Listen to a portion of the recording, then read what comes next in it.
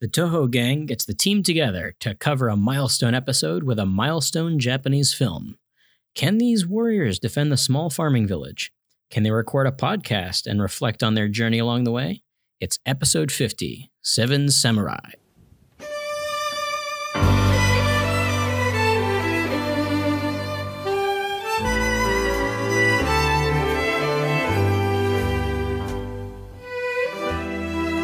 Hello and welcome to Toho Yaro, a Japanese film club podcast. I am your host for this episode, Alex, and with me as always are my co-hosts, Joey. Hello. And V. Hi. Hi, hello. This is a rather special episode. It's our 50th episode, and we'll just kick things right off by saying that this episode we are covering Akira Kurosawa's Jiraiya classic from 1954, Seven Samurai.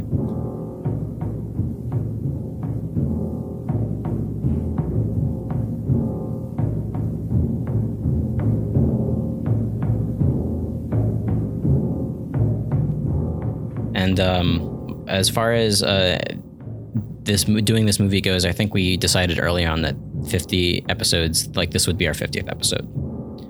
At the very least, within the first 10 episodes, we decided that. Yeah. I think we'd sort of covered a lot of big classics very early on, but I think we decided to save this one for something special. Yeah. Let's get right into it. Do y'all have any previous encounters, history with this particular film? Yeah, I've seen it a couple times. I mentioned this last episode, and re-listening back to it, I think it might not have been completely clear. I said I'd never seen this movie all the way through. That's not true. I'd seen it till the end, but I've never seen it in one go. I always would watch it and then take a break, possibly even for a day, and then come back to it significantly later. I remember checking it out, I think from the library when I was in high school, and it was two big VHS brick tapes, and being pretty intimidated by it. And I think just watching one tape and then taking a break and then watching another or something like that. And then watching it years later when it was available digitally and watching it that way, but then still being kind of worn out by it and taking a break at some point. And so my big challenge to myself this time was to, just watch it all the way through, which I did. And it was very long, but good. Great. What about you, V? Yeah, I've seen this a couple times before. I know I like this film a lot before we did the episode, but this is the first time I've watched it since we've started doing this podcast, and knowing a lot more of the actors in it, having a deeper catalog of being able to recognize those people and the things they're from made it a very interesting rewatch, and having a lot more context behind Japanese film of the time going into it made it a lot of fun. Yeah. Boy, you hit the nail on the head right there. I would say that this is a murderer's row of Toho Yaro alumni. I mean, it probably helps that we've covered 50 films up to this point. But the point I'm trying to make here is that it's a real who's who of actors in this who have gone on to have ridiculous careers as actors. Yeah, I had seen this for the first time when I was in college. A friend of mine brought us over. And he's like, hey, we're going to watch Seven Samurai tonight. We're going to make a night of it. We're going to watch the whole thing.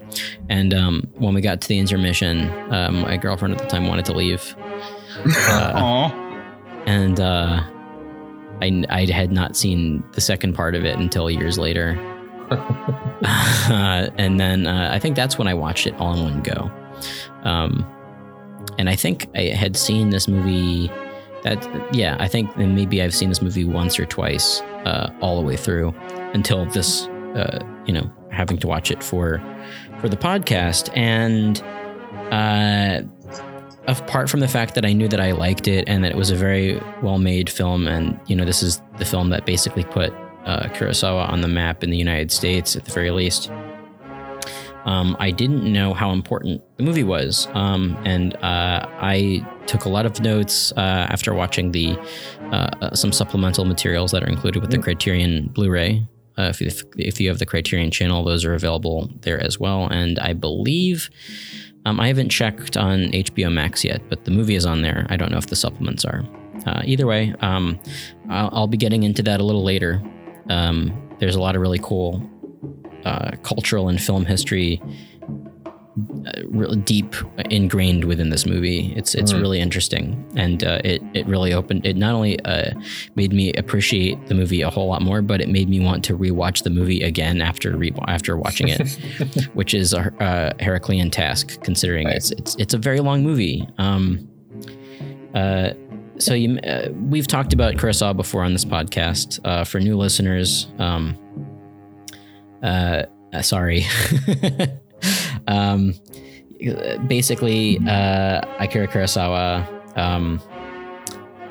Japanese film director and screenwriter. His career spanned almost 60 years and 30 films. If you don't know who Akira Kurosawa is, read a book. No, that's mean. But he's easily one of the most prolific film directors in film history. And his works influenced a whole lot of people, including, obviously George Lucas, Sergio Leone, to name a few big names. And he really he was incredibly influential within the culture and within the world of film. He wrote, directed, and edited this movie, which is absolutely insane. That's an insane task, especially a movie of this caliber. The movie, like I mentioned before, has a murderer's row of Japanese actors, and we will start with I would say arguably the main character of this movie. The character of Kanbei Shimura, who, of course, is played by Takashi Shimura, an actor who shows up in so many movies that we gave him his own category on this podcast. Obviously, we've covered Shimura before, but this is for the benefit of new listeners because this is a pretty milestone podcast. He's been a ridiculous amount of Kurosawa's films, including Ikiru, Stray Dog, Kagemusha, Sanshiro Sugata, like Drunken Angel, list goes on, Rashomon. And he appears in, I would say, like at least a fourth of the films that we cover on this podcast, just by virtue of being the man. And always like standing out in a scene. That's why we created a segment where we hand out the Takashi Shimura Award, because we just kept finding ourselves being like, man, this guy's even if he has a small role in a movie, he's very like you're drawn to him. Yeah, it also helps that he has a very distinct face. Like it's pretty great. I love Takashi Shimura, and speaking of the man, I would say the second build character, or the second build actor, would be the character of Kikuchiyo, aka Toshiro Mifune, the quintessential samurai actor, just by virtue of starring in Kurosawa's Yojimbo, Sanjuro, Throne of Blood. He's in Rashomon. He is Miyamoto Musashi in Hiroshi Inagaki's Samurai Trilogy. He's been in so many movies that we've covered as well. If you don't know Toshiro Mifune, please get to know him. He's I'd say that this role in particular is a really distinctive role for him. Like going back to talking about our first experiences with this movie, I remember, I think, knowing him by reputation and maybe having seen the Samurai Trilogy or Yojimbo or something before seeing Seven Samurai. And I remember me being very kind of surprised and kind of confused by his performance at first, because he's this kind of like wild man, like this, wild animal of a character instead of this very like cool, powerful stoic samurai guy that you might expect. Yeah, he gets here in the U.S. he gets referred to as like the John Wayne of samurai movies a lot, and this is as far from a John Wayne like badass drifter performance as you could possibly get. He is just out here laughing and screaming like a crazy man. Yeah. A little fun fact about Mifune in this movie is that he was originally supposed to play Kyuzo. And the movie was supposed to be called Six Samurai, but Mifune thought, Kurosawa thought that this film about 7 or 6 straight-laced samurai isn't going to be exciting enough. So he added the character of Kikuchiyo and gave Mifune agency to basically improvise and go nuts. Wow. Which I think it really brings a lot of humanity to this character too. Yeah, definitely.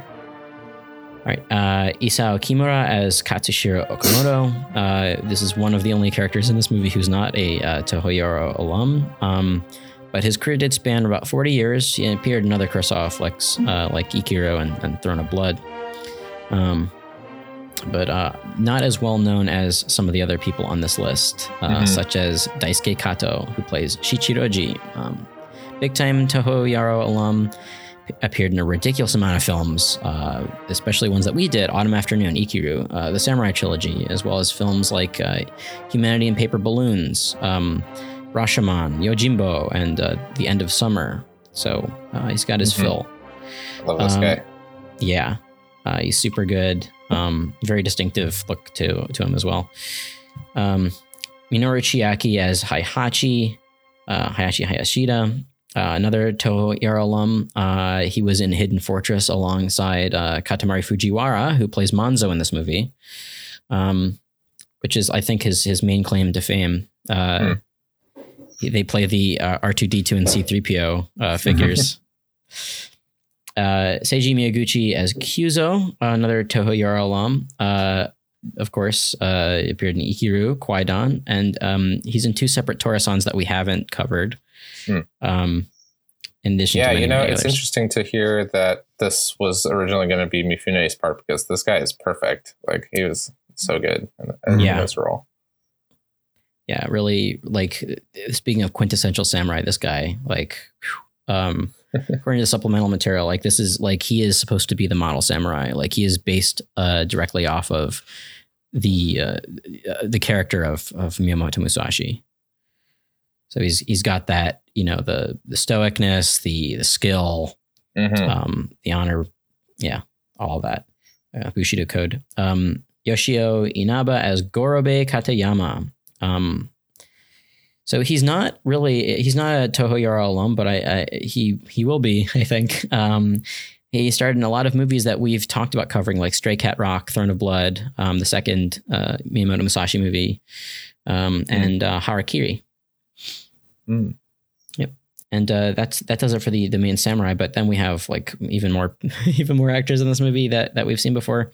A Toho Yaro alum, Yoshio Tsuchiya, plays Rikichi, one of the farmers. I had to write this down because he is in Invasion of the Astro Monster as the leader from Planet X. That dude is great. Didn't recognize him without his Devo visor, but yeah. He's in Redbeard. A little interesting fact, and we'll actually touch on this a little bit later. But Seven Samurai is filmed during the same time as Godzilla at Toho Studios, and Tsuchiya would frequently leave the set of Seven Samurai to see Godzilla being filmed.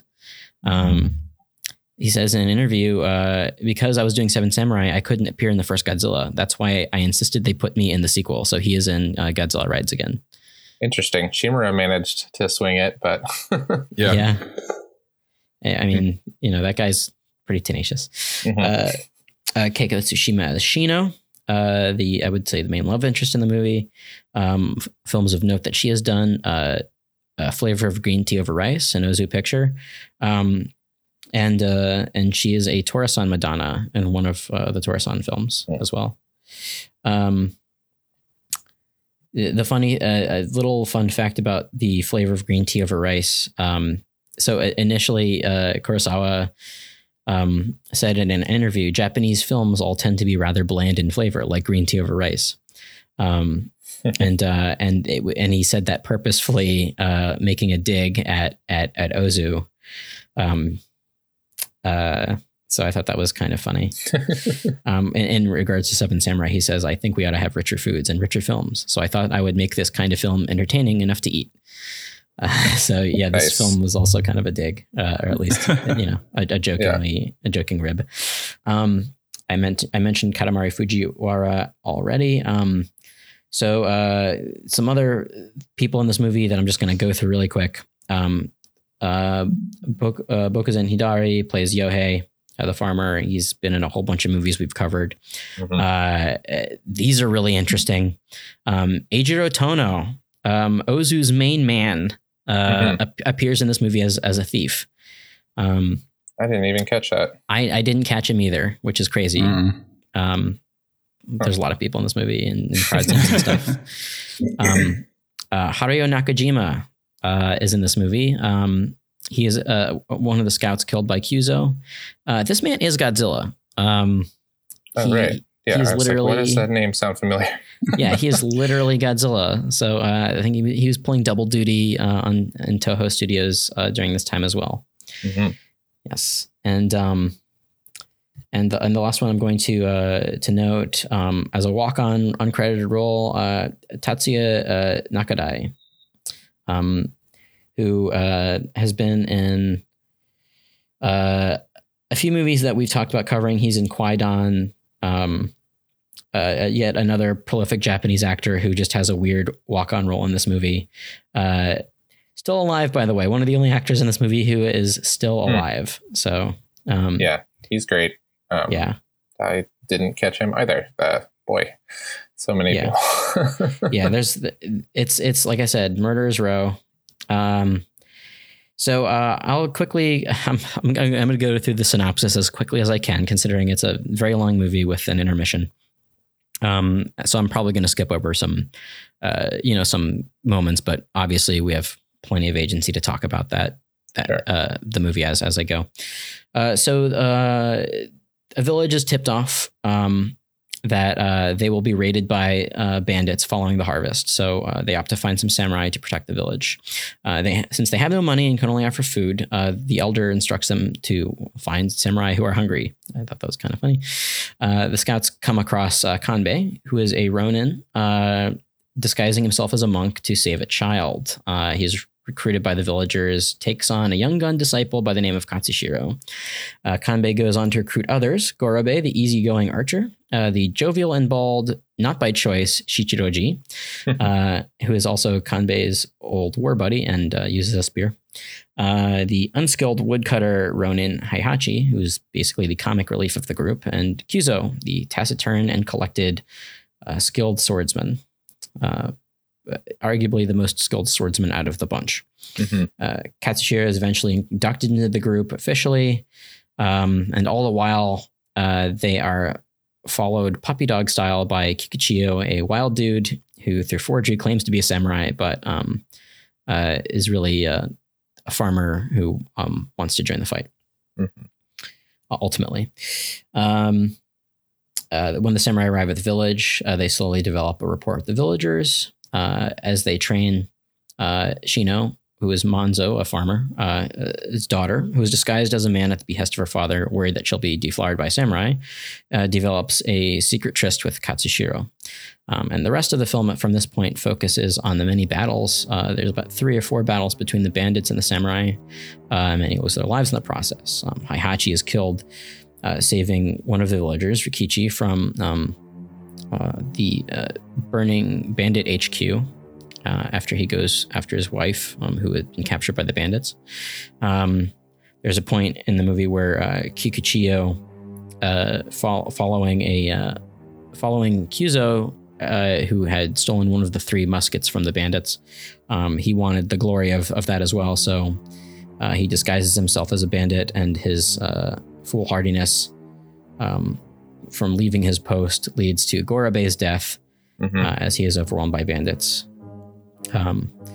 So before the final battle even starts, we are down 2 samurai of the 7. On the eve of the final battle, Shino and Katsushiro are found out.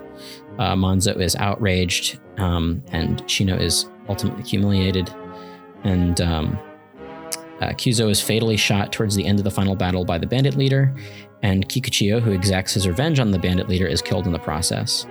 The peasants celebrate their victory, but the samurai do not. And that's basically the movie. That's pretty much the movie. But now we can really dig deep and talk about it. Joey, what'd you think of Seven Samurai? I liked it. It was good. At first when I was thinking of watching this movie and kind of like reflecting on what I was going to say about the podcast, I was having a hard time really deciding what to say about it other than like, yeah, that was great. But I have a few kind of stray thoughts. Like this movie's kind of split into thirds, the sort of like beginning part where they're gathering the team, the like training part, and then the battles. And it may just be somewhat of a side effect of just sort of like being worn out from such a long movie. But my favorite part is that first part, just because it's really like fun to kind of like get a team together, you know? Yeah. And you get to meet everybody and see how they interact and stuff. And those interactions are really like what I love about this movie. All the cast of characters are very distinct from one another, especially the samurai. And they all fit together very well, even though they have these contrasts, which I think is really cool. And just some other kind of random notes. I liked the score was interesting. It like often gets into this kind of 2001: A Space Odyssey like mode where it's this kind of choral cacophony. And that was really cool sounding. And I also loved like looking at all the sets and environments and stuff. Like the village was really cool. And I really love during all the romantic scenes, those like fields of flowers where there's just like a million little flowers. It's like so striking that go ahead. A funny thing that struck me about that is like they're the developers that make the Dark Souls games seem really obsessed with that kind of imagery. So I was like, this big field of flowers just looks like the end boss to Dark Souls or Sekiro. Man, yeah. And and I think that's cool about this movie that I really appreciated on this watch is that I think I was used to it kind of viewing it from this macro level that you often hear it talked about, which is basically the same way that you had to summarize it, where it was kind of like about getting a team together and them training villagers and then them defeating the bad guys, but some of them die. But there was a lot of really interesting stuff about class, and there's sort of this flip that it does where at first you think the farmers are being kind of unreasonable for how paranoid they are and how scared they are of the samurai and kind of like ungrateful.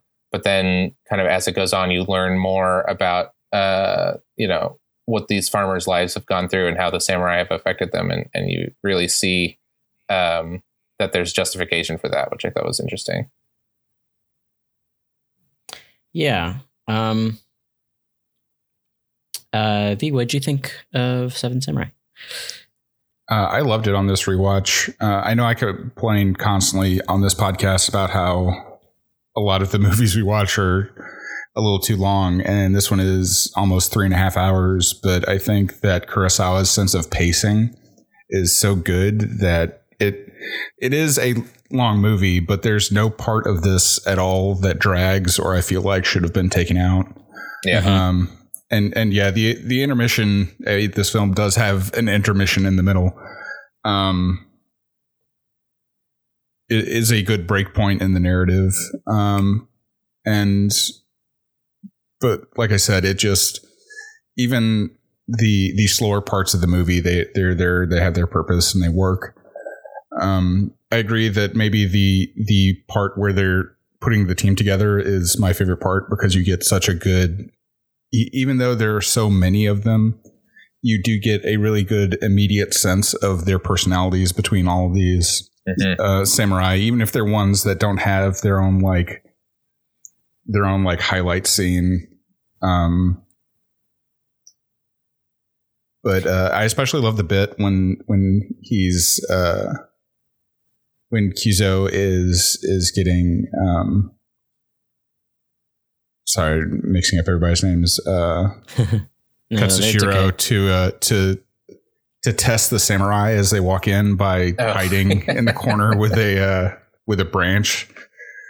That's a good recurring bit that I like that the characters comment on it. And when Kikuchio comes in and just gets bopped on the head immediately. It has a little bit of that sort of I don't know, fantasy element of it's very kind of anime sensing ki type thing, where the really tough guys won't even go through the door because they know that somebody's waiting there with the intent to strike or whatever. Mm-hmm. I thought that was amusing. But yeah, there's just so much going on in this movie, so many great performances, and its reputation is so well deserved. And even though it is this big action movie, like you said, all of Kurosawa's trademark anti-authority, anti-establishment attitudes are on full display. And all the class consciousness is going on, which makes Kikuchio really interesting as a late addition, because he's kind of the mouthpiece for bridging the two worlds between samurai and farmer in this case. And and the fact that he has experienced a little bit of both sides of this and kind of talks about it is interesting for him to be such a latecomer to the concept of the film. Mm-hmm. Yeah. Yeah, it's interesting. You bring that up. It's sort of hard to imagine the film without him. Right? It would be a little more boring. And I do wonder when those bits of commentary would come out, who would say them. Mm-hmm. Maybe something would happen to Katsushiro or something, but, yeah. I really liked it on this rewatch. Really, really enjoyed it. I didn't, unfortunately I didn't do what Joey did and watch it all in one sitting. I definitely, I definitely had to take a break. But yeah, the film is structured in that interesting, thirds way. And like the two of you, I also, really enjoy the getting the gang together part of the movie the most. Just because those are the types of movies I love the most. Yeah. Getting the gang back together or getting the gang to go forward. Out of all the Lord of the Rings movies, I by far, I enjoy the first one the most. It's, I don't know. It's something about, it's not just collecting this group of people, but it's seeing one by one. It's sort of like a character focus every single time you meet one. And I do think that the movie would be longer by, if you had to focus on every single one and give focus to every single samurai. But I do think that it's a little unfair because the film sidelines a few of the seven. Yeah. For the most part, Kanbei, Katsushiro, and Kikuchio have the most to do. With Kizo sort of bringing up the rear. We don't even get to see poor Gorobe's death scene. Yeah. He just sort of dies off screen, and I really liked him. But yeah, I feel like Heihachi has a decent bit with him making the flag and everything. Yeah. I mean, yeah, Heihachi's that bit's really nice. And then he has his little therapy moment where he says, what does he say? You'll feel much better if you can talk it out, that kind of thing. Mm-hmm. Like everybody does show a little, like at least enough to paint themselves as their own particular silhouette. So I didn't fully appreciate this movie, honestly, until after I rewatched it and then learned a little bit more about the importance of this movie in terms of its place in Japanese culture and film history. So just for like a little breakdown of that. So I think it's not out of. I don't think it's inappropriate to say that this movie reinvigorated samurai films in Japan and popularized them in the U.S.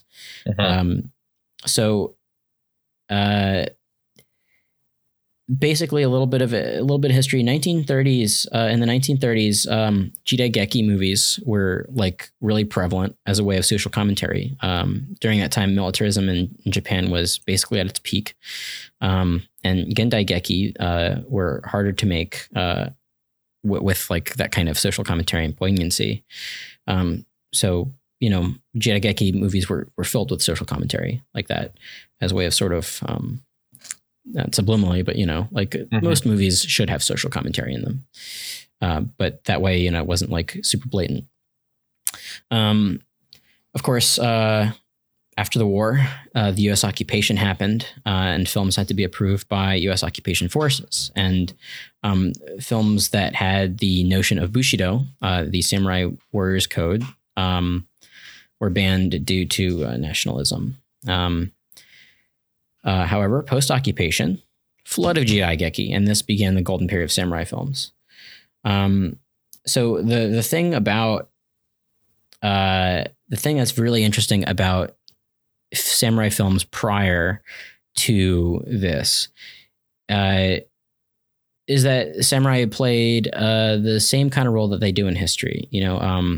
Samurai were a group of people that made up about 5% of the Japanese population during the Edo period, and they were loyal to their daimyo.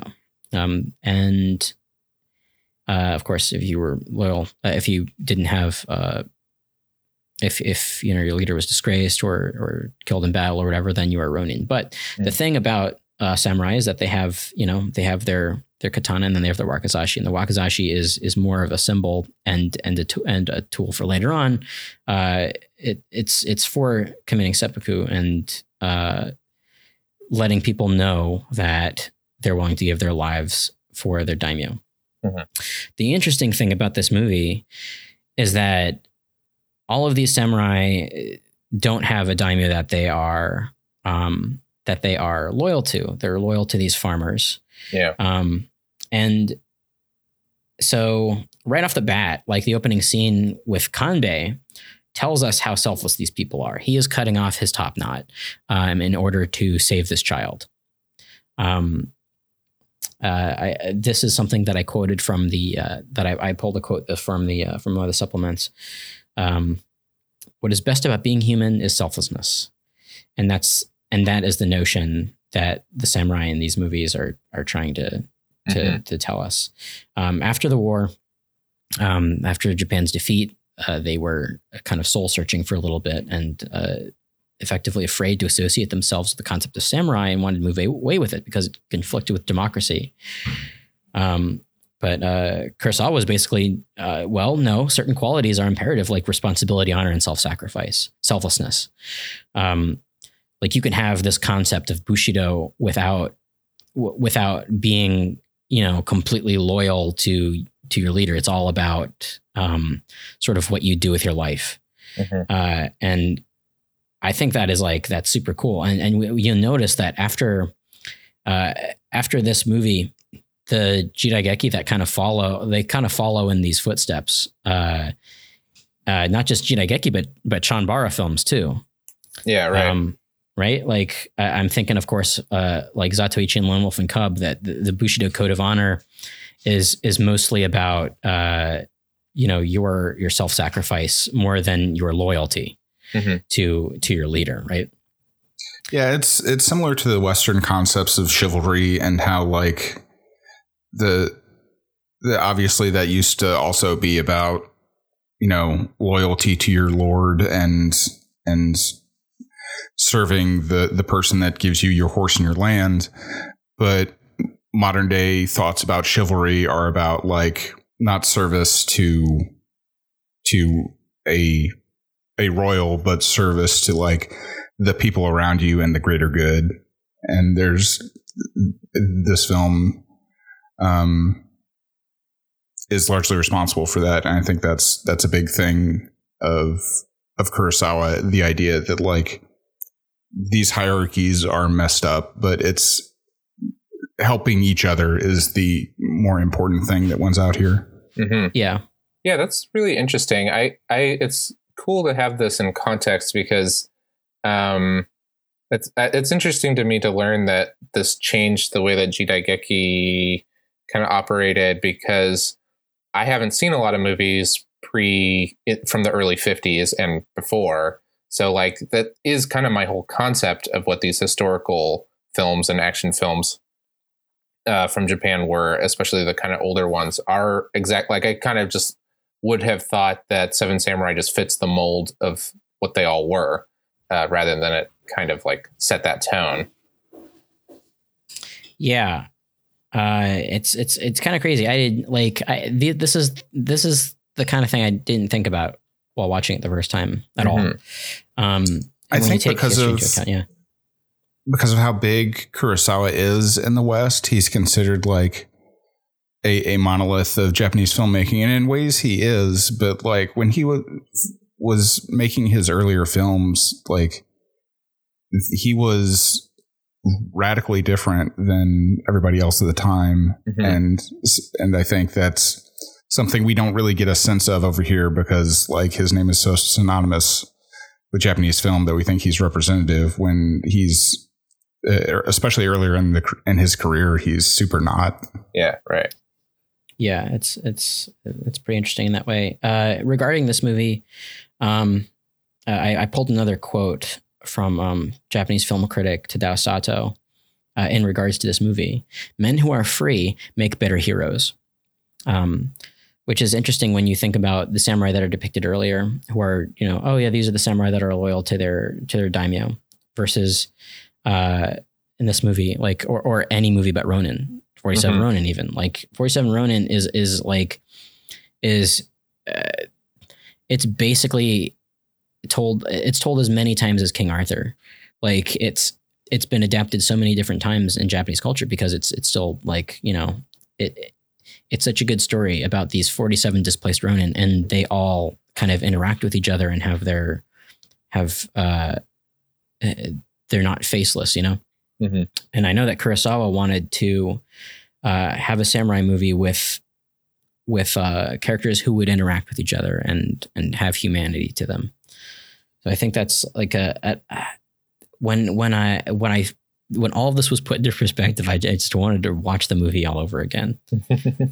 So regarding social commentary, Jidaigeki, there is a filmmaker who was Kurosawa's, I would say, predecessor in this regard. Like, Kurosawa didn't do this on his own. Sadao Yamanaka.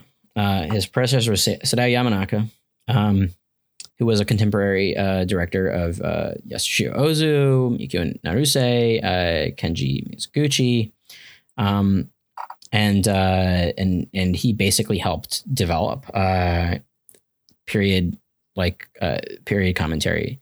Humanity and Paper Balloons. We mentioned this earlier when I was going through the cast, but Humanity and Paper Balloons was Yamanaka's last film, and particularly poignant regards to social commentary, and you could say that this movie sort of is the precursor to Seven Samurai, in that it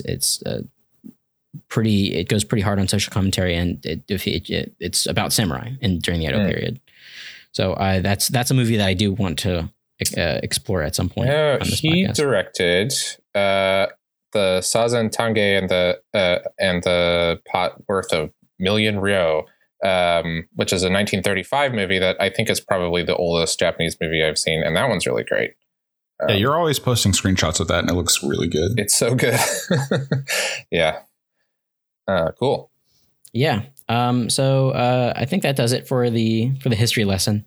Some fun facts about this movie. Fun facts. I mean, if this isn't a fun fact, but it's just a fact.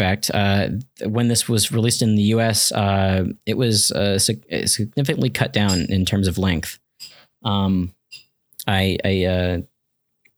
don't know how long it was. It was like 2.5 hours or something, or maybe less than that. But I haven't seen the original U.S. cut of this, because obviously it's long and they want U.S. audiences to be captivated.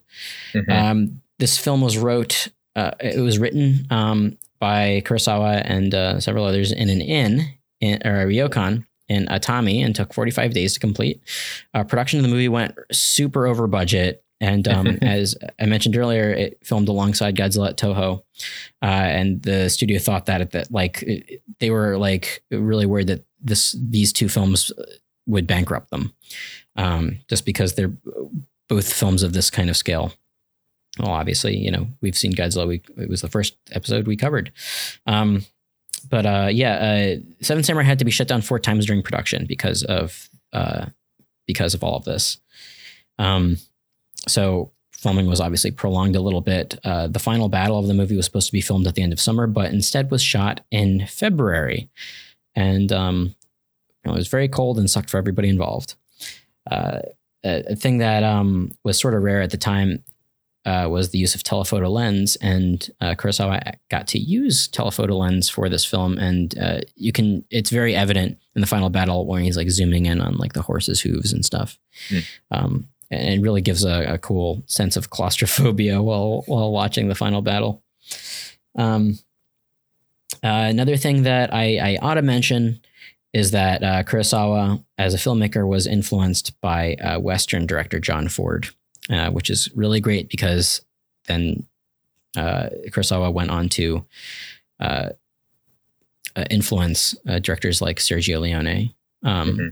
And so it's sort of the Western / samurai connection comes back full circle.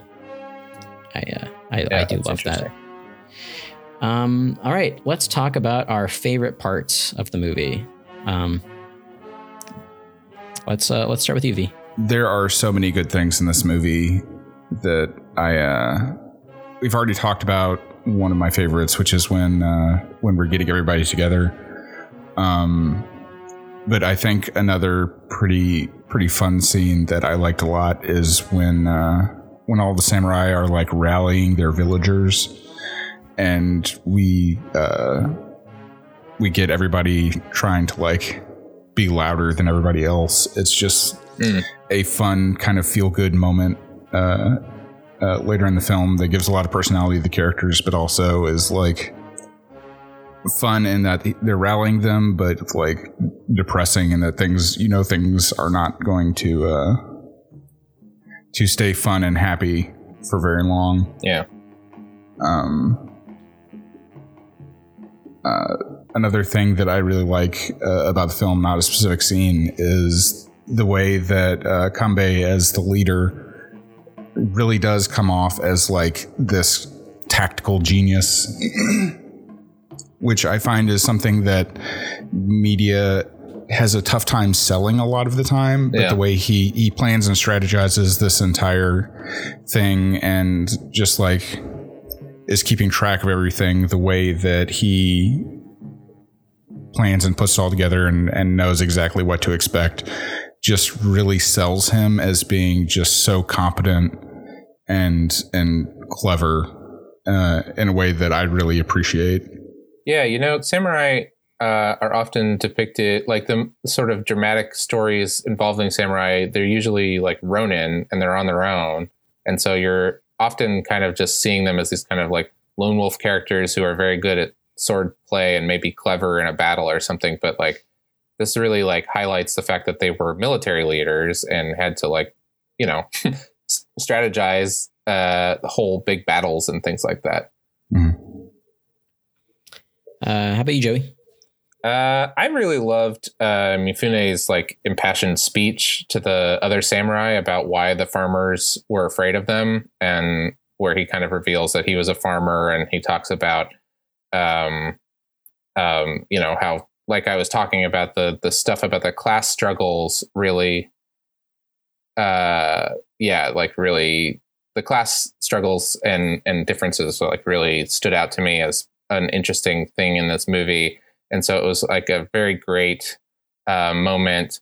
And Mifune's performance in that is really great. He's laying it on the sort of angry wild man thing, but then it starts getting very emotionally charged, and you can see how like upset it makes him. And then it's that whole scene is then capped at the very end. The sort of like perfect end to that is that shot of Takashi Shimura looking off with this sort of tears in his eyes, and you can really see how much what Mifune has said has like sunk into him. And I think that's very powerful, and definitely the scene that stands out the most to me. Let's see. So I really love the scene where Kyuzo is recruited. This is like a true Chanbara scene where he tells the guy who challenges him, you shouldn't do that, because if you do, you're going to die. And I mean, he does. Like he warned him. Like Kyuzo is the true Chanbara hero of this movie. Like, yeah, definitely. If you're looking for a Chanbara movie, this movie's not really it, but it's got some bits sprinkled in there. The final battle is also really amazing. Kurosawa's shots are so intentional regarding movement. So it's really easy to follow. If you watch the Akira Kurosawa episode on YouTube of every frame of painting, you'll learn all about this. I recommend it to anybody who's listening. It's such a great series. It's not active anymore, but it's a really great companion for movies that for the movies that are covered on the series. But so each shot has a narrative beginning, middle, and an end, and the camera follows the action from that point. So the beginning, middle, and end doesn't just, it's not just an action. It's everything. Every single shot that Kurosawa has when the camera moves, it's very intentional. And the crazy thing about the battle is that the camera, thanks to the telephoto lens, it follows the action all the way over to another action set piece and follows that one and follows another.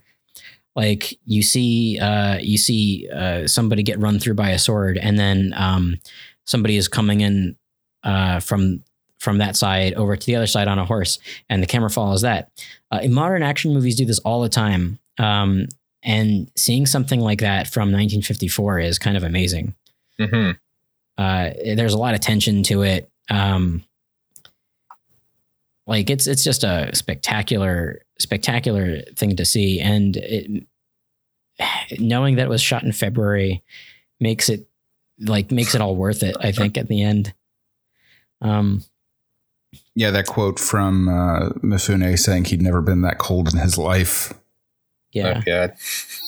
Pretty crazy. Yeah, he's like practically naked a lot of the time. I do want to shout out another scene in particular, the very final scene of the movie where you see the graves, but the peasants are dancing and planting rice and very jubilant. But then you have Kanbei and Shichiroji and Takashishiro, and they're pretty downtrodden. And Kanbei says it was the peasants who had their victory today, not us. And that's in the movie. And even Katsushiro, like I think watching his journey throughout the movie is very, like, he's the one who changes the most. He's the youngest. He's the most bright-eyed and bushy-tailed at the beginning. He's like, I want to become a samurai. And then over the course of the movie, he develops this love interest, but they both become humiliated. Within 24 hours, he quote unquote becomes a man by losing his virginity, by killing somebody for the first time, and then watching several of his comrades die, including Kyuzo, who who in a previous scene in the movie, which I think is really nice, he tells him how much he admires him as as a person. And going back to that scene really quick, that's almost the thesis of what Kurosawa is trying to portray with these samurai, saying that like you are a really wonderful person. You are selfless. And that's essentially the thesis of this movie. Yeah. Or right. Like it's, my favorite parts, I guess, were sort of all over the place there, but that last shot with the graves was really interesting to me because Kurosawa is such a dynamic director. You don't get a lot of like static shots. Camera's always kind of moving and stuff. And you don't get a lot of shots of the 7 samurai characters together in a sort of like well-composed, here they all are type shot. But you do at the end there where there's the 3 in front and that are alive, and then the 4 graves off in the distance. And it's just kind of like, here they are, the 7 samurai. And I think that shot's super well composed. It's a very like, centered composition, and it lingers in a really great way. And then once it gives you a second to look at it, then the women farmers kind of stroll through and break it up a little bit, and in a way that's really good too. So the next segment is Shall We Dance? This is of course, could this movie be remade for a Western audience? And it has been a lot. Yeah. The underhand lob, of course, here is the Magnificent Seven, and which produced several sequels, by the way. I didn't realize that. Goes to show you how American studios go with that kind of thing. I've never actually seen them, and I don't know the titles, but for stupid reasons, it just popped into my head that the sequel would be titled A Few 7 More.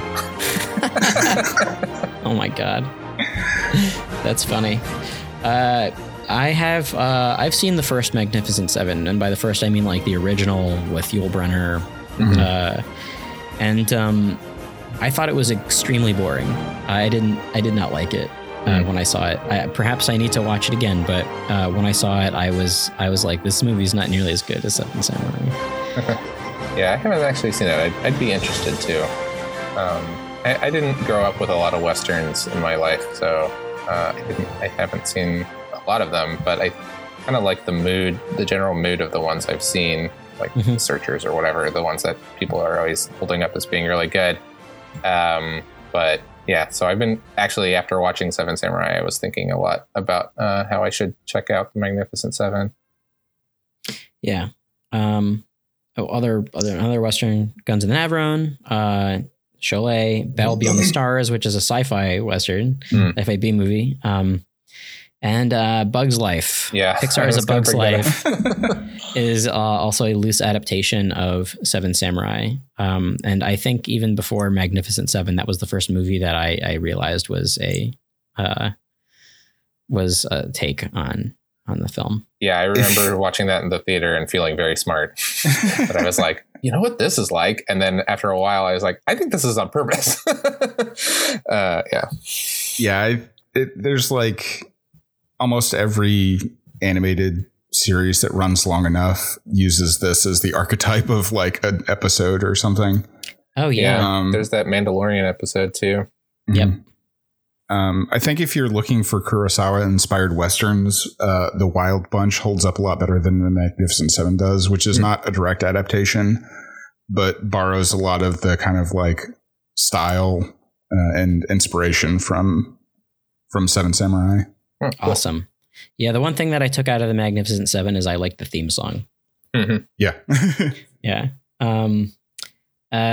Not Western, but it's also worth pointing out that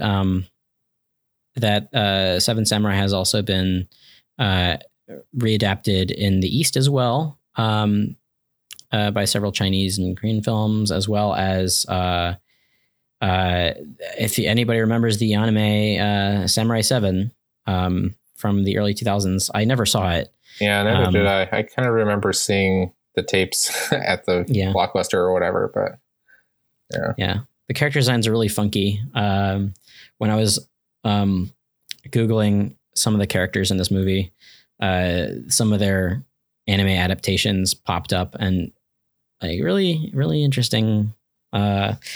The way Kikuchiyo is portrayed, he's basically got this giant Kabuto armor and mask. It's crazy. That's the thing I wanted to comment on, actually, was I loved how he had such a huge, super long sword. It was like such a great visual representation of him kind of overcompensating. And that's sort of like childish, that to bring it back to One Piece, as we do often, like the sort of Zoro, like, well, if 2 swords are good, 3 swords will be even better, like kind of mentality that I think is so funny and also telling about a certain type of character. Yeah. Oh, no, you go. I have a weird affinity for Nodachis, the long, extra long type of katana. Just in video games and media and stuff, I think they look cool. But yeah, I do something else I like that's less like thematic, is having that gigantic sword gives Toshiro Mifune a lot of like stuff to do as an actor, like just like busy work and stuff to do with his hands when he's not the focus of a scene. And I like its use as a prop throughout the movie. Yeah, a funny thing about I think it's really interesting about Kikuchiyo is that of course I mentioned that the wakizashi is a symbol that samurai are ready to give their life at a moment's notice. Kikuchiyo doesn't have one. I mean, he's famously in this movie not a samurai, but by the end he dies a samurai's death. So I think it's very interesting that he clearly doesn't have one, but in the end he doesn't need one, because it's about your actions versus your symbols. Yeah. Something we didn't really talk about is the way he dies is being outraged at Kyuzo, the epitome of samurai, being struck down by a gun. Yeah. And just like his outrage at Kyuzo dying this death that is comparatively cowardly. And Kikuchiyo being this, like, he's not a samurai, but he kind of aspires to be. And he's got in his head, he seems to have a rivalry with Kyuzo. But clearly respects him in a similar way that Katsushiro does. And just like the dynamic there right at the end of both their lives is very thematically rich. Yeah, definitely. Our friend Grant from the Blade Looking Thieves podcast had mentioned on Twitter that all of the samurai characters actually die by gun in this movie, which is interesting, of the hero samurai characters, which I think is true. I was trying to track it as I was watching it. I think Heihachi gets shot in the back, right? Yeah. Heihachi gets shot in the back. Gorobe, we hear the gunshot and then we see his dead body. Yeah. We of course see Kyuzo die, and we also see Kikuchiyo die. So yeah, they're all by gunshot. Yeah, isn't that interesting? I do think that is. It's like modernity killing off the old ways, and kind of almost also saying like they're so good that the only way they could die is by the bad guys cheating. I don't know.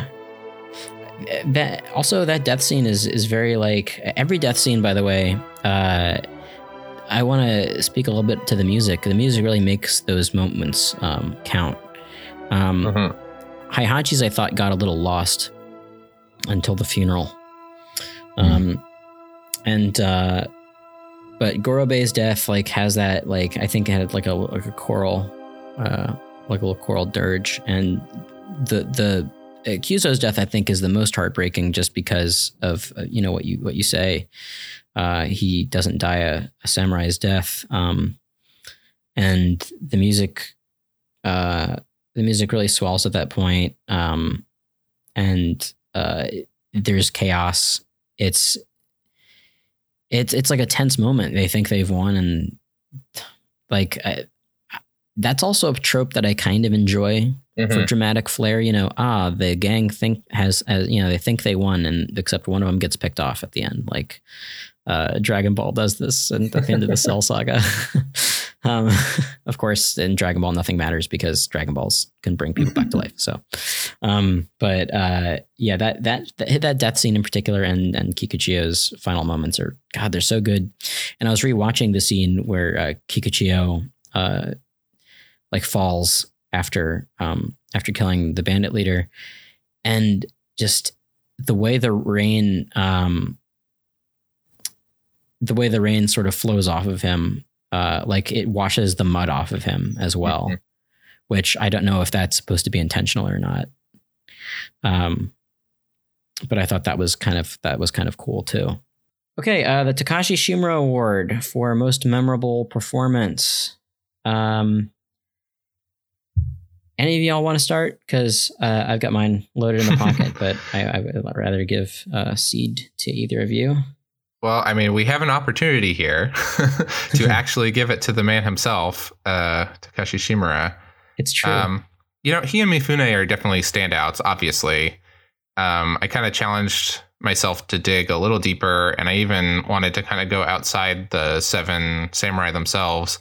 And so I want to nominate Bokuzen Hidari, who plays Yohei, the very upset villager who's upset all the time. He has such a good face, and anytime he was in a scene, as I'm always talking about, he's the character that I was drawn to the most, to just kind of fascinated with him. And I love that actor. I've seen it. We mentioned up top that he's been in a ton of stuff. He's in a lot of Tora-san movies and stuff. And so I love that guy, and I thought he was very compelling. Yeah, he's really good. For me, Takashi Shimura in this movie is really great. He shows a lot of range of emotion. From he first shows up, he's like this very kind of stern, serious looking guy, but you get brief glimpses of him being silly and jovial, especially with Shichiroji when he shows up. But his performance, as good as it isn't really stand out to me. So I'm not giving the Takashi Shimura award to Takashi Shimura in this instance. I think it has to be Toshiro Mifune, because this is just a huge breakout performance that he is gnawing on the scenery. He steals every scene that he is in.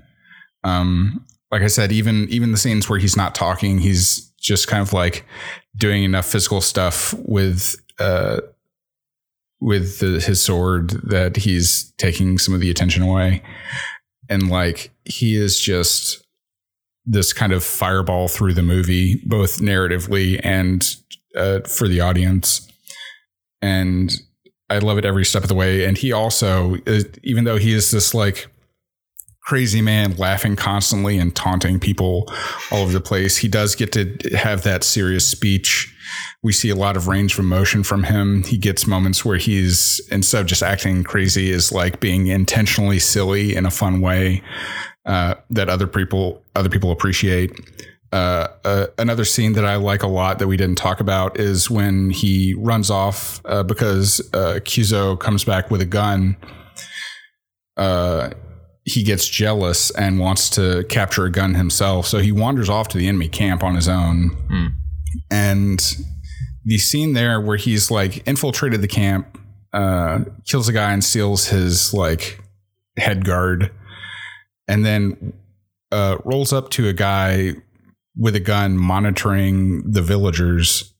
And they talk for a little bit before there's comedy beats. Yeah. Once the bandit realizes that he's one of the samurai and runs off. And that scene is just so goofy. I was this is anime humor. This is real goofy in the best way. And he just gets a lot out of that scene. I love every time he's on screen. It's I can't stop watching him. Nice. Yeah. You had it right on. I was also going to give it to Mifune. His magnanimous energy, his little hops, his improvised actions, his swagger. I love that he just throws himself into danger and just laughs about it. When they're shooting at the farmers, he does he turns around and slaps his ass. Oh my God, that's so good. And then after he shoots, he's like, oh, like he's still like, he's like having fun, while also being moments away from potential death. He has these real Oscar moments, that impassioned speech that he gives, before the end of the first half, that tearful speech. And when he rescues the child and breaks down that he was orphaned, like, you were absolutely right. He steals every single scene that he is in. He is fire. Like, he is fire incarnate on the screen. He's passionate. He is hilarious. That particular scene, like where he that you mentioned, where he poses as the bandit to get the other musket, and then you see his face when he realizes, because I did this, Yohei and Gorobei are now dead. Like these two people that I actually kind of cared about. Mm-hmm. And you sort of see his turn a little bit. Like he becomes a little more serious towards the end of the movie. That fire is still there, but his reason for fighting has now changed.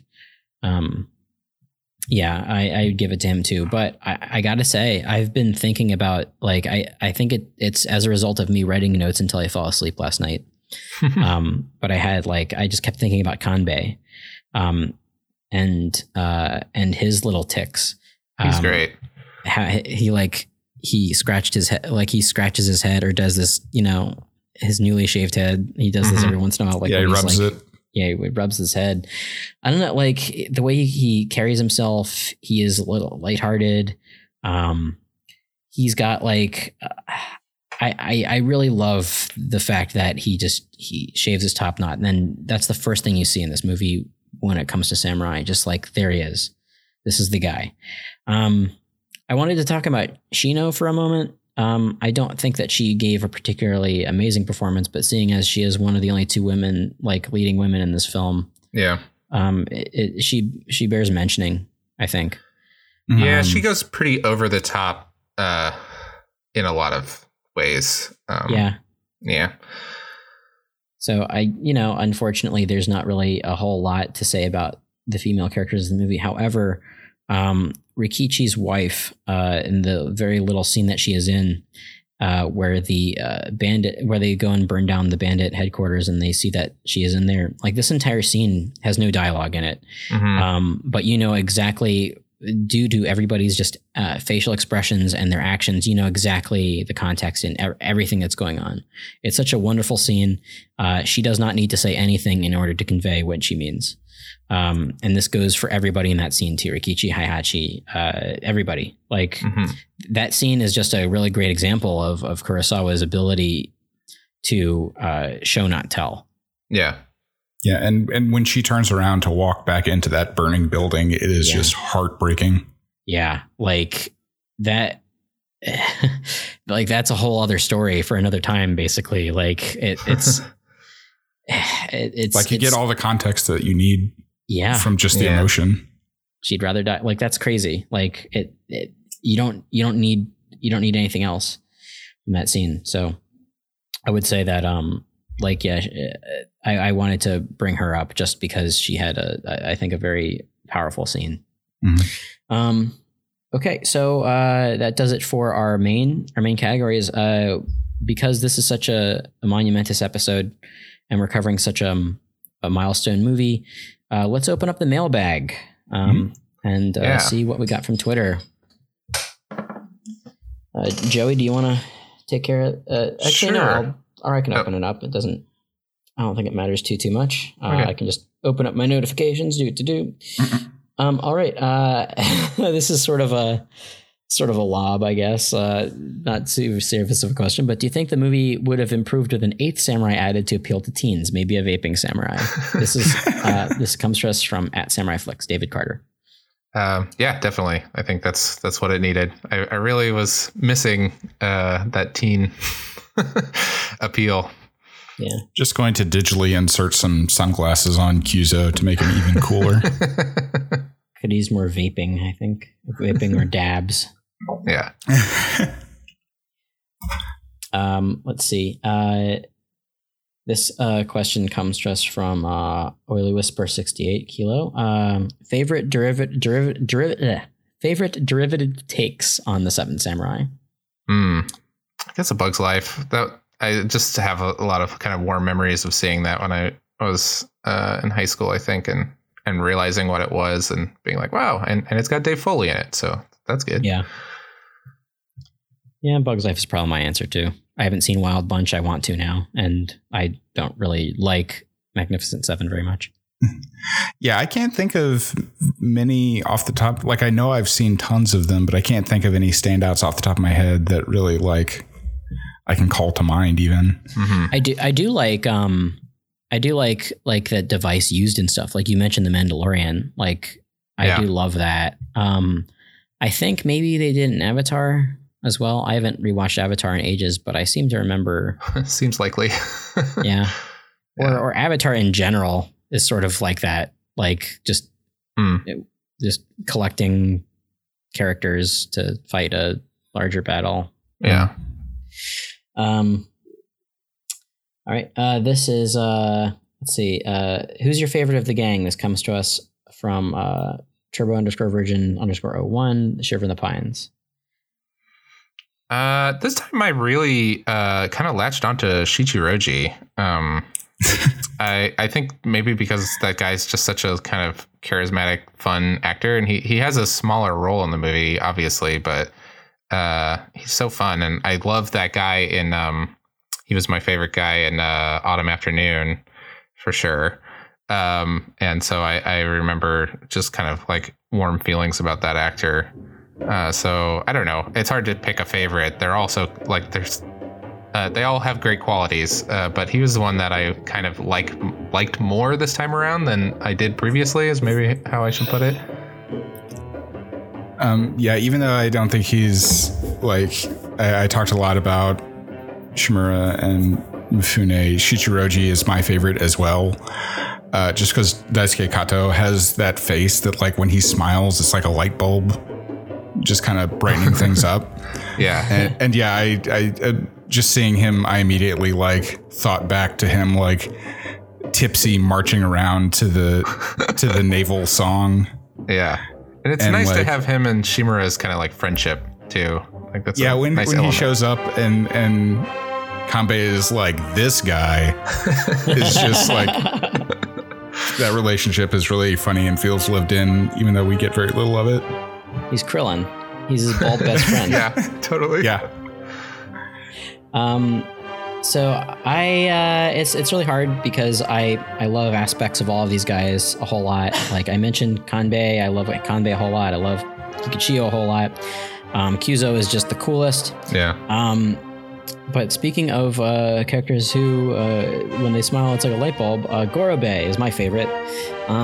He barely, he doesn't, he is a lot more prevalent in the first part of the movie, of course, because he dies before the battle that he wanted to see play out get started.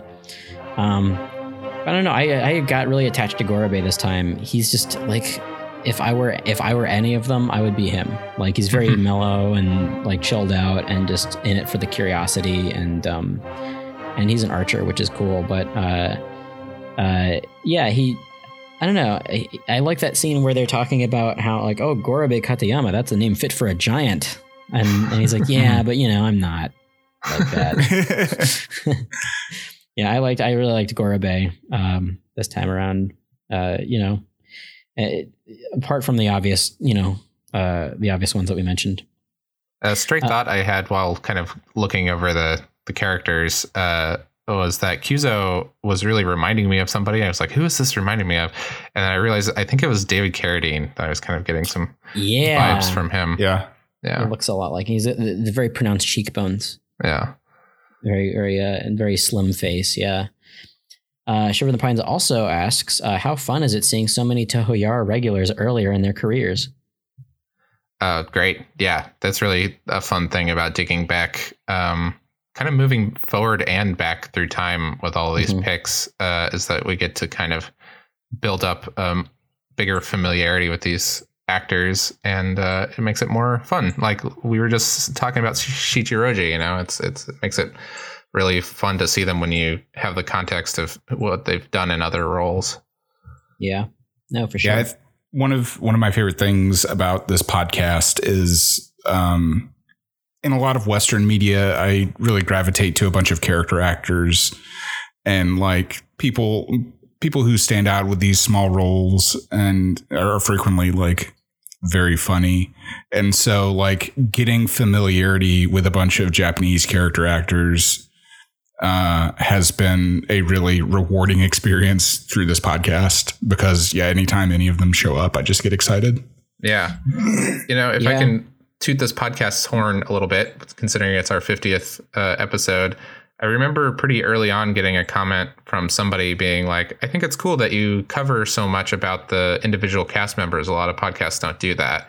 And that I think just came from us being interested in talking about them. But I think it does kind of enrich the experience.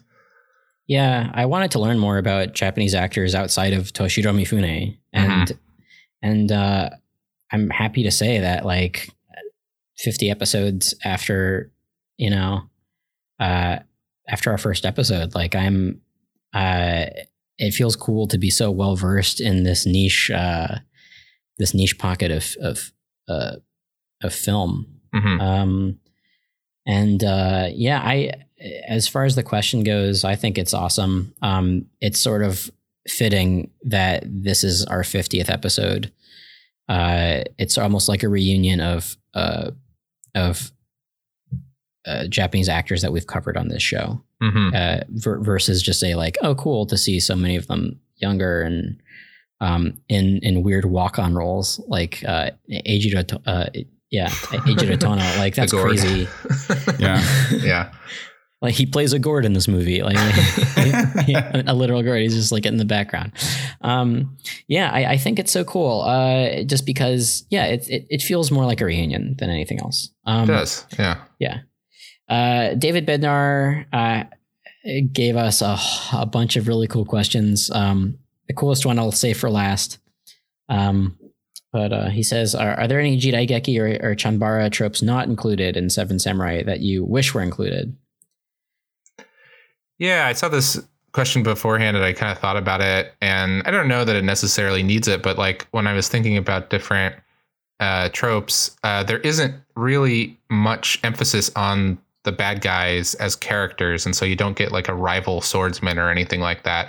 I definitely don't think the movie needs that, but if there is anything that it could be added, I think it would be maybe a little interesting to kind of learn more about the bandits and have maybe a strong character on their side or whatever. Yeah. The bandits, think are... Oh, go ahead. You go. You get just a little bit of flavor from the leader when he's like, I think at one point he threatens to kill anybody that runs away. But that's really all the characterization you get from characterization you get on screen of them. But that's not the story that they're trying to tell. It's more about the actual perseverance of the villagers and the samurai. Yeah, everything that you need to know about the bandits is already there. The bandit leader has an eye patch, though, which I think is really cool. He has a good look and a good helmet, too.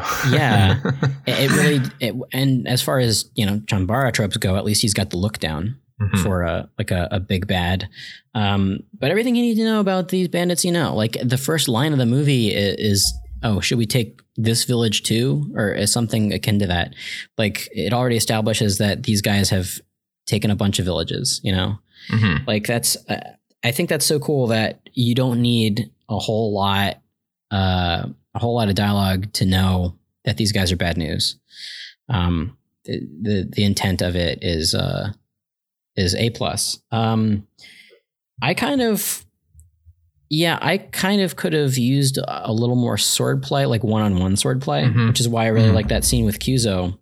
Because I'm like, yeah, I really love one-on-one samurai battles. They're so cool and so personal, and I feel like this. I wanted to see more of that, but you know, when it's a movie about strategizing against a gang of bandits, you know, I get it. That said, I don't know if, like this movie's long enough that wouldn't know if I would add anything to it, or take away anything either. Honestly, the one scene, the introductory scene with Kyuzo is like enough Chanbara for this movie for me, since that's not really the focus of it. Yeah. And it is a very good scene, and we get the like slow. We actually get it twice because they do their first bookend like honor match where they're not using real swords, and we get that, which is pretty cool. But then like the much faster and more serious version afterwards, and I think that like that facing off and just standing there and maybe posturing a little bit or changing stances is most of what I want out of a Chanbara fight. Like occasionally we get like the last Zatoichi film we did, watch somebody plowing through a bunch of nobodies. But yeah, that standoff duel is like such a good one that kind of sated me for the rest of the movie. Yeah, changing gears. As far as Jidaigeki tropes go, I think that we've got our fill in this one. It's particularly so when I told Bethany that I was watching Seven Samurai, she's like, wow, a lot of crying in that movie. And that's her big takeaway. That's funny. And I'm like, that's a Jidaigeki trope, actually. Like people in peril, a lot of melodramatic crying. Yeah, I love it. I love the drama. Yeah. Bednar also asks, Seven Samurai has been remade as cowboys, sci-fi cowboys, and bugs. What is a setting you'd like to see Seven Samurai set in? Wow, that's a tongue twister.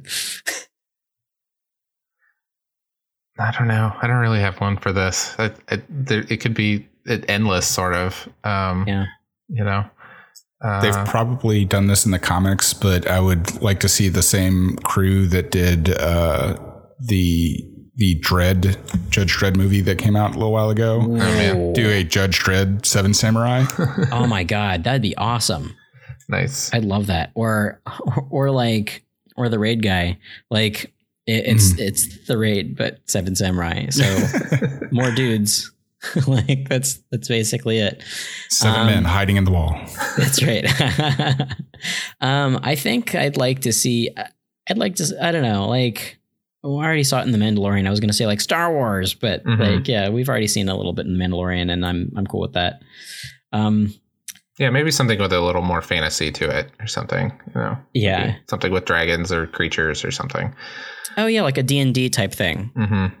Well, D&D is basically always like Seven Samurai. So you're usually like going through a dungeon and this would be like defending a village, which I don't know. V and I had a very catastrophic failure of a campaign where we were supposed to defend a village and it burned to the ground. But oh well. I mean, we defended the village okay once we got there. We just kind of slow rolled it. Yeah. Oh. Speaking of, I've been trying to in one of my own D&D campaigns, I've been trying to think of playing a siege defense thing, and this is definitely rich with tropes that I could borrow. Nice. So our last question from Bednar, and this is a wonderful one to close off our 50th episode with. If you were to assemble 7 characters to defend a small peasant village out of any of the 50 Toho Yaro films you have reviewed so far, what team would you assemble? Yeah, man. And it's a good thing we had this one ahead of time. Because this one I had to actually go back and go through the movies and think about it a little bit. Do either of you want to go first? I want to not go first. Okay, I'll go first. Okay, so I just tried to kind of balance interesting different character types and stuff, and also kind of considering getting like strong fighters or whatever. So first of all, I had to get Mifune in there after all, and so I start off with Musashi Miyamoto, who I think would be good, but a pretty different role. Someone in a more similar role to him, to his character in Seven Samurai, would be Momojiro Hoshino from Yaro. I think would be powerful and wild and good. I also included Yuki from Lady Snowblood, who I think would be awesome as part of the team, and kind of throw some different gendered characters, which I think would be good. I said Manji from Blade of the Immortal, just because he's endlessly resilient and has cool power that would and sort of fits in with this time period. Jumping outside the time period and pulling another woman in, I would, of course, include Kung Fu from House. Unbeatable in my mind. I thought we needed kind of a solid dude, a really good, dependable man's man type of guy. So I want to include Shooting Star Kenji from Tokyo Drifter. And then finally, perhaps not super helpful, but I thought would be a good addition to the cast is Beba 2 from Message from Space. Because how can you leave off if you're assembling a Toho Yaro All Stars? I just couldn't leave off Beba. Yeah, Beba nearly made my list just because I thought it'd be funny. My list almost got super wacky. And I thought about just making it nothing but sword fighters. Mine's a little okay. So I broke mine down by category. I took all the seven samurai that are in this movie, and I focused them down to tropes. You have the experienced leader, the bright-eyed young gun, the comic relief, the reliable and tenacious one, the skilled and stoic master, the easygoing and inquisitive one, and the wild card. So the experienced leader, I chose Goro from Tempopo. I thought that, cool. Yeah, like I love the actor so much, and that hard-boiled fist fight that he has with that guy, really get me. For my bright-eyed young gun, Yuki Hirano from Woodjob. Interesting. Okay. Yeah, like he's a little green around the gills, but then he eventually comes into his own. I think he'd be a good addition. The comic relief, who wouldn't be much help at all until when he's very needed, is Tora-san. Yeah, I wasn't sure if that was a good idea, putting him on the team. No, this is actually a pretty. I mean, I don't know about this team that I'm putting together. I just thought it'd be really fun. For my reliable and tenacious one, Ryoko Itakura from A Taxing Woman. Oh, nice. Okay. Yeah, she can get shit done. For the skilled and stoic master, I couldn't decide between two. I have Yuki from Lady Snowblood or Zatoichi from Zatoichi. Oh, yeah. Yeah. For the easygoing inquisitive one, Kurosame Hada from Sharkskin Man and Peach Hip Girl. Cool. I thought that he'd be a really cool guy to have.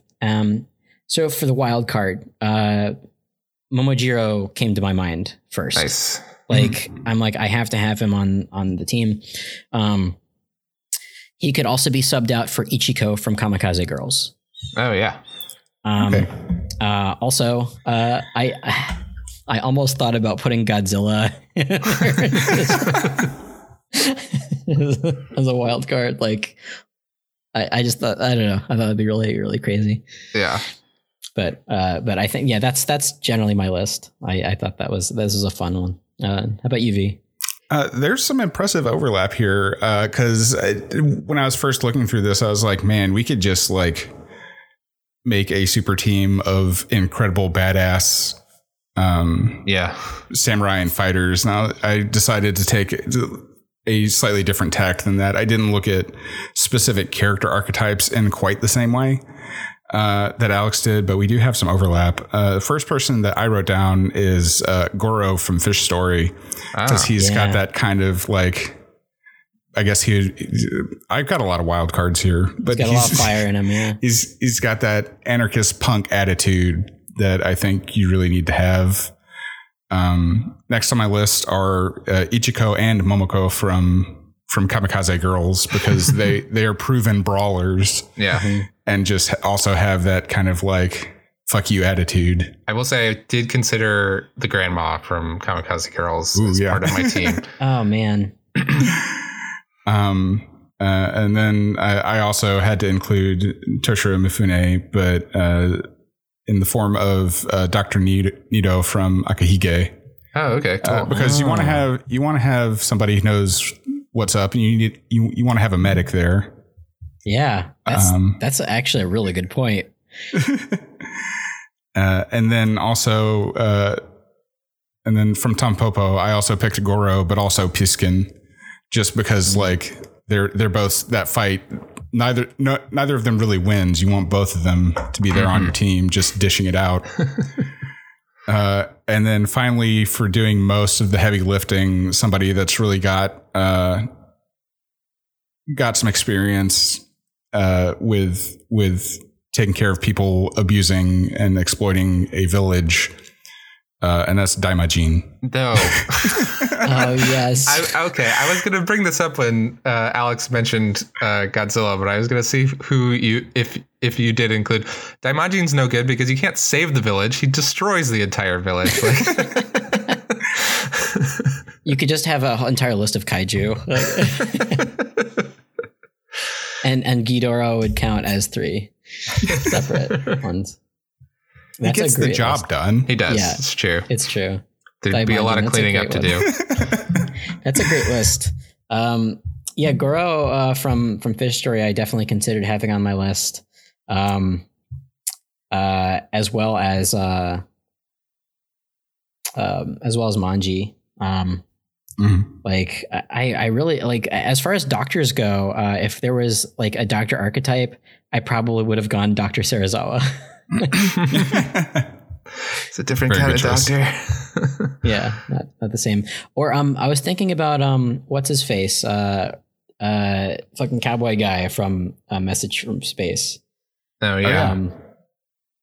Like he was definitely like in the running when I was putting this list together. But yeah, what a crazy fun question. Yeah, it was fun to kind of reflect on the past 49 episodes. Yeah. Speaking of reflecting, any final thoughts on this movie or any of the last 50 movies that we've done? I'm glad that we waited a bit. I think those first, as with all podcasts, the first handful of episodes are kind of rough, and I like the format that we have a lot more now. So I think that we did good by this movie by waiting a bit and covering it when we were good and ready. And yeah, and I'm looking forward to 50 more. Yeah, I can't really say anything except I agree. Yeah, well, very well said. I wanted to give this movie some like the justice it deserved, just because of how revered it is, and it's you know, it's revered for a reason. Those reasons I gave, so I feel like I don't need to say anything more on the subject. And I've really enjoyed making this podcast. I can't believe it's been 4 years and 50 movies. That's and I think we're going to get to, if we keep this release schedule up, I think maybe we'll get to 50 a lot sooner.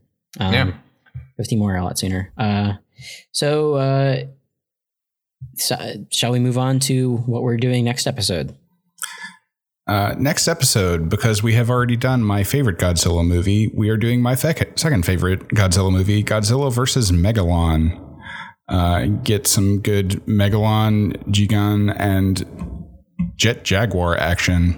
Yeah. And we will also have a special guest who is joining us also from my favorite Godzilla movie, the nasty man himself, Grant from Blade Licking Thieves. Who may very well become our quote-unquote Godzilla guy. We'll see. Our Godzilla specialist in residence.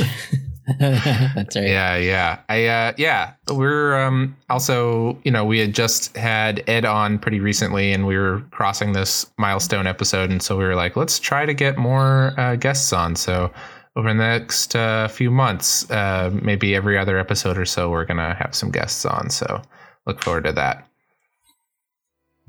Yeah. Well then, where can people find you on the internet? People can find me on Twitter at Vriskachat, Vriskachat. I'm mostly posting right now about the hell world that we live in. Black Lives Matter. Please support your local protests, and also donate to your local food banks for people still out of work from coronavirus. On a lighter note, please go watch Dorohedoro on Netflix. I like it a lot and want people to watch it so we get more seasons, because the first season, it leaves off in a very frustrating place and I need more right now. Right. Well, you can find me, of course, at Dude Exclamation on Twitter. You can listen to me on the One Piece podcast every week. Go to Weeb Simpsons on Twitter for some quality shit posting action if you like The Simpsons. And superartfight.com or twitch.tv/superartfight. We do stuff every Saturday, whether it be live art competitions or Jackbox streams. It's all in good fun. And yes, echoing these sentiments, Black Lives Matter. Cops should be held accountable for their actions, and please support your community and the protests as well. And Joey. I'm at Joey Weiser on Twitter and Joey Weiser Comics on Instagram. You can read my comics, the Merman graphic novel series and Ghost Hog, digitally or in book form. And check out my new comic, Dinotown, at Dinotown Comic, both on Twitter and Instagram. That's a weekly or so kind of look at a peaceful town full of dinosaurs. And it is, speaking of how rough everything has been, it's, been kind of my way of getting a little kind of processing where we're at and thinking about what I love about being in a community and things like that. As far as the podcast, you can follow us at Toho Yaro on Twitter and like us on Facebook, although our Facebook's been kind of dormant lately. But you can still message us there if that's how you would prefer to get in touch with us, or email us, tohoyaro@gmail.com.